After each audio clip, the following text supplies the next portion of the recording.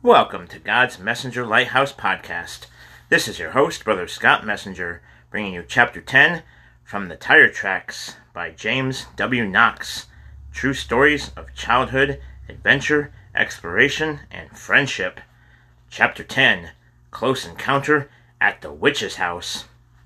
It was almost a month before James and Kyle were able to make their way back down Brown Road and out to the white picket fence near Dead Man's Curve. But when they talked, which was every day, they tried to pull all the pieces together. The briars and thorn vines, the banana spiders, the big ugly kid with one eye, the wolf dogs, the disappearing boy. The house they saw from the top of the pipes had to be full of witches. There had to be strange people living there who possessed great powers. Most boys would have thought that a perfect reason to never go near that place again. But Kyle and James had to do two things. They must actually see the house, and they had to get a look at the people who lived there, hopefully without being sent into another dimension. They made a plan. They would go on bicycles for a faster getaway. They would be at the edge of the dirt road at the very break of day, because witches were out witching all night, and if they would ever be tired or sleeping or off their guard, it would be first thing in the morning. They would race down the road far enough to actually see the house, and then turn and get out as fast as possible.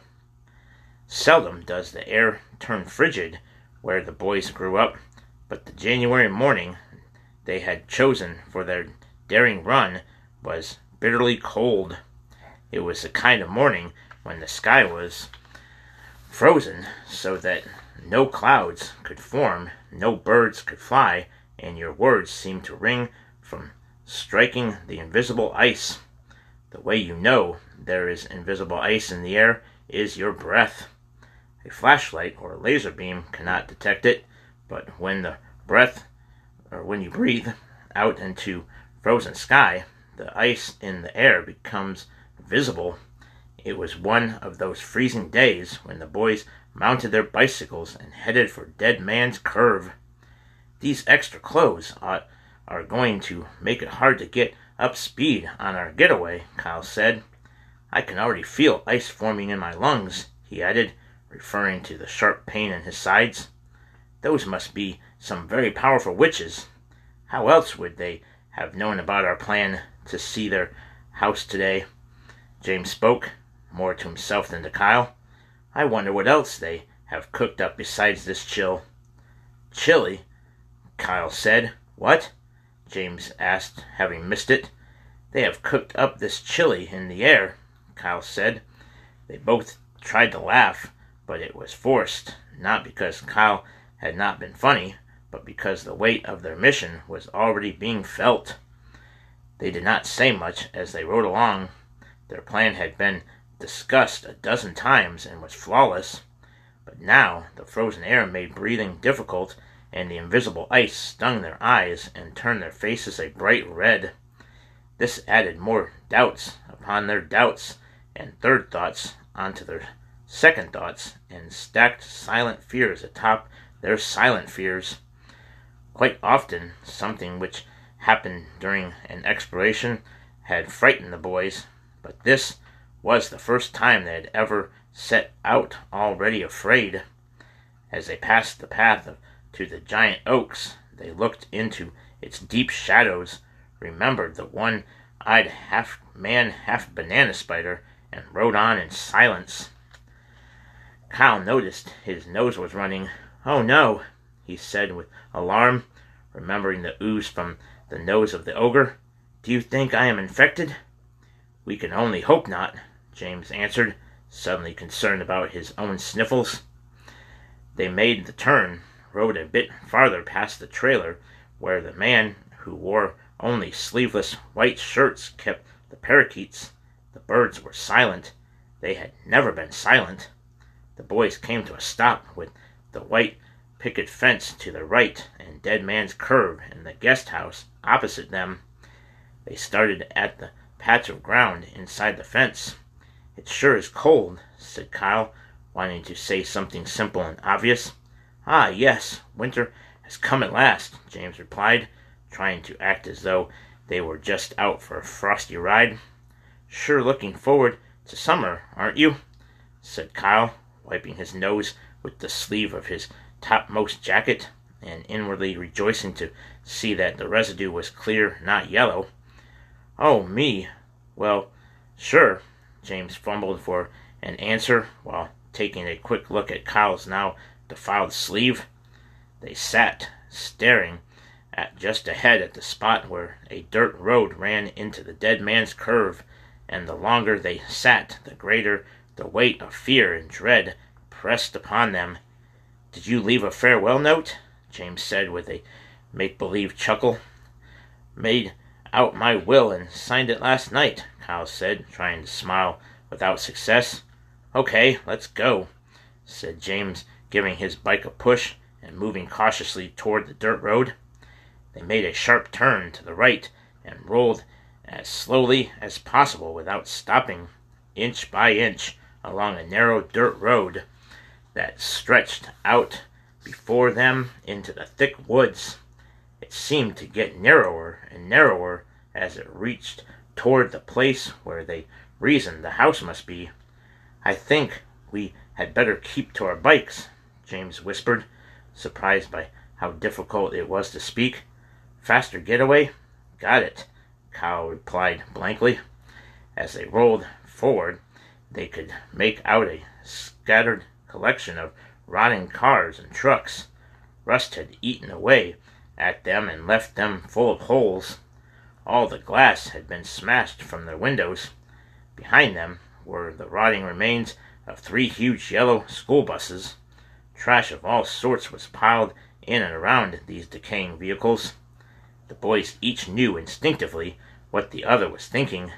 These cars and trucks and buses had once been full of men and women and school kids, all brought here by the witches. Who knows what happened to all of them, but James and Kyle were sure they could be next. 200 yards to the end of the dirt road, and still they could not see the house. 100 yards more, and piles of trash and rotting debris of all kinds could be seen scattered in the thickets of briars, but still no house was in view. Now 50 yards, and a stench, a horrid, foul, gagging stench, fought its way through the frozen air, past the clouds of breath the boys were breathing, and smacked into their noses. Their stomachs turned within them. They felt as though they would vomit. There were so many things they could have said to each other, but they were afraid to make a sound. There was no sign of life or movement. Everything was perfectly still and absolutely quiet. They creeped closer and closer, barely able to force their bodies forward. "Hi-ya! Bow wow! Wow wow! Bow wow! Wow wow! Grrr! Ruff! Hi-ya! Like a barrage of bombs falling from an unseen airplane, sounds of rage and fury burst forth all at once. Shocked and horrified by the sudden assault of noises, the boys scanned the scene as fast as their eyes would dart from side to side, wheeled about with a great tug on the handlebars, and began racing back toward Dead Man's Curve. They saw it, or them, or something they had seen, but there is no time yet for that description. Downward went their legs, one after another, pumping as hard as they could drive them against the pedals. Forward they strained with every muscle in their bodies, leaning hard upon the bikes to force them onward, gasping for air in a frozen sky that would give them none, peering wildly down the dirt road, begging silently for escape, hearing the shouts, the growls, the frenzied barks, and trying to determine if the sounds were getting closer or if they were leaving them behind. Wildly the boys flew down that mysterious lane. The road grew wider, then it opened onto the pavement. They darted into the clear, flew past Dead Man's Curve, and did not slow down until they reached the safety of Tarpoon Bay. nearly suffocating in the frigid air, but with the life they nearly lost surging through them, each boy locked up his brake, leaned wildly to the side, and laid down a long and noisy skid mark on the pavement with their blistering back tire. So cool, a victory spin-out. Then they staggered into the grass, which lined the bay, and cast themselves down and waited to feel their strength return. After a long season of panting, during which they felt blood and warmth return to their arms and legs, then to their hands and feet, and finally to their cold chests, James turned his frozen face toward Kyle and said weakly, "Did you see it? Did you?" Kyle nodded his head, or at least he tried to. He was so icebound and tired. "I did. I saw something. A lot of things." As they replayed the sights in their minds, and each filled in some gaps in what the other had grasped, the picture became clear. "I had just seen a really big house made all of metal like the roof when the noise began," James said. "It looked to me like it was at least 2 stories high, and maybe had an attic," Kyle went on. "But there were some kind of windows in the roof." "Wasn't there a porch sort of thing on the front?" James asked. "Yes, but it looked like it was about to collapse," Kyle replied. "The whole thing did," James added, sitting up, "and the wolf dogs were there." "No doubt about that," Kyle said, with a note of fear and respect. "And they seemed so much bigger than last time. I don't know if I heard them and then saw them, or saw them and then heard them." "Happened all at once with me," James said, standing to his feet. "But did you see the men?" Kyle instinctively put his hands over his eyes, which he had closed as tightly as he could shut them. "I did, and I do, and I don't want to see them again, now or ever." Just as they had gone far enough down the road to peer past the briar patches and get a glimpse of the house, 2 very, very old men in rugged clothes and long brown coats had burst into the road and began screaming.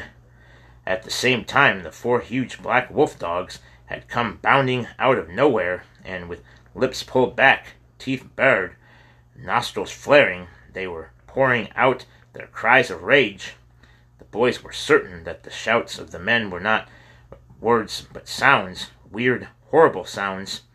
Did they imagine that the men were missing many teeth, and the ones they had were yellow, like banana spiders?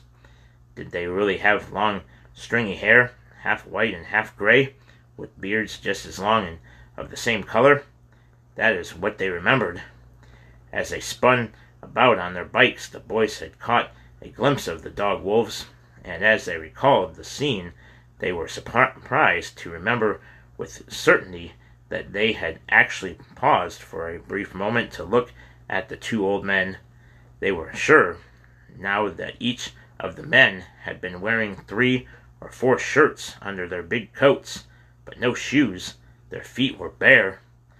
"That is such a lovely bluebird singing in the branches of that cherry tree," Kyle said loudly. "What?" "That is the bluest bird in a bluebird I have ever seen," Kyle said even louder. "What are you talking about?" asked an exasperated James. "My mind has to have something else to look at. I cannot look at those witch keepers any longer," said Kyle in a monotone voice, quite unhappy that in saying he would not see them again, he began to see them again. "Man, you are a genius!" James shouted as, without thinking, he picked up a big dirt clod and threw it into the bay. "You have it right again," he said, smiling as the kerplash echoed in the bitter chill. "I am? I do?" said Kyle, finally opening his eyes and turning to lean on one elbow. "That is who we saw, the keepers of the witches. Those have got to be the ancient evil ones who govern the witch house and rule the wolf dogs," said James without any doubt that his revelation was correct. "So we have seen their spiders, their one-eyed attack kid, their dog wolves, their house, and their keepers, and we are still alive. If that does not get us in the Explorer history books, I don't know what will," Kyle said proudly, a smile spreading across his beet-red face. It was so cold. "Oh, I know what will," James said assuredly as he turned to look at Kyle. "No, no, 1,000 no's all at once," Kyle replied, falling onto his back and covering his eyes again. "But," James started. Kyle drowned him out. I can't hear you. Kyle did this again and again, with an occasional pause to draw a breath. James pretended to walk away. Kyle peeked out of one eye to see him leaving. Kyle stopped the noise. James wheeled about and yelled, "We'll go back and see those witches!" Kyle rolled over and over across the cold ground, saying, "No, no, no!" But soon he was laughing as he did so. At length he stopped.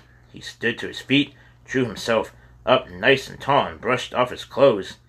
"Come here, my trusted friend," Kyle said, holding out his hand. "Let us make a pact." Thrilled at this consenting to his wishes, James hurried over and put his right hand in Kyle's right hand. I, Kyle the Explorer, promised to travel with James the Explorer in search of the sighting of the witches in the witch house. He paused and looked around him, then continued, "On my 100th birthday." And with that, he jumped on his bike and raced for home. Next time, Chapter 11, Bicycles. You can find the Tire Track book and many others from Brother James on www.jameswknox.org. Join me next time for Chapter 11, Bicycles.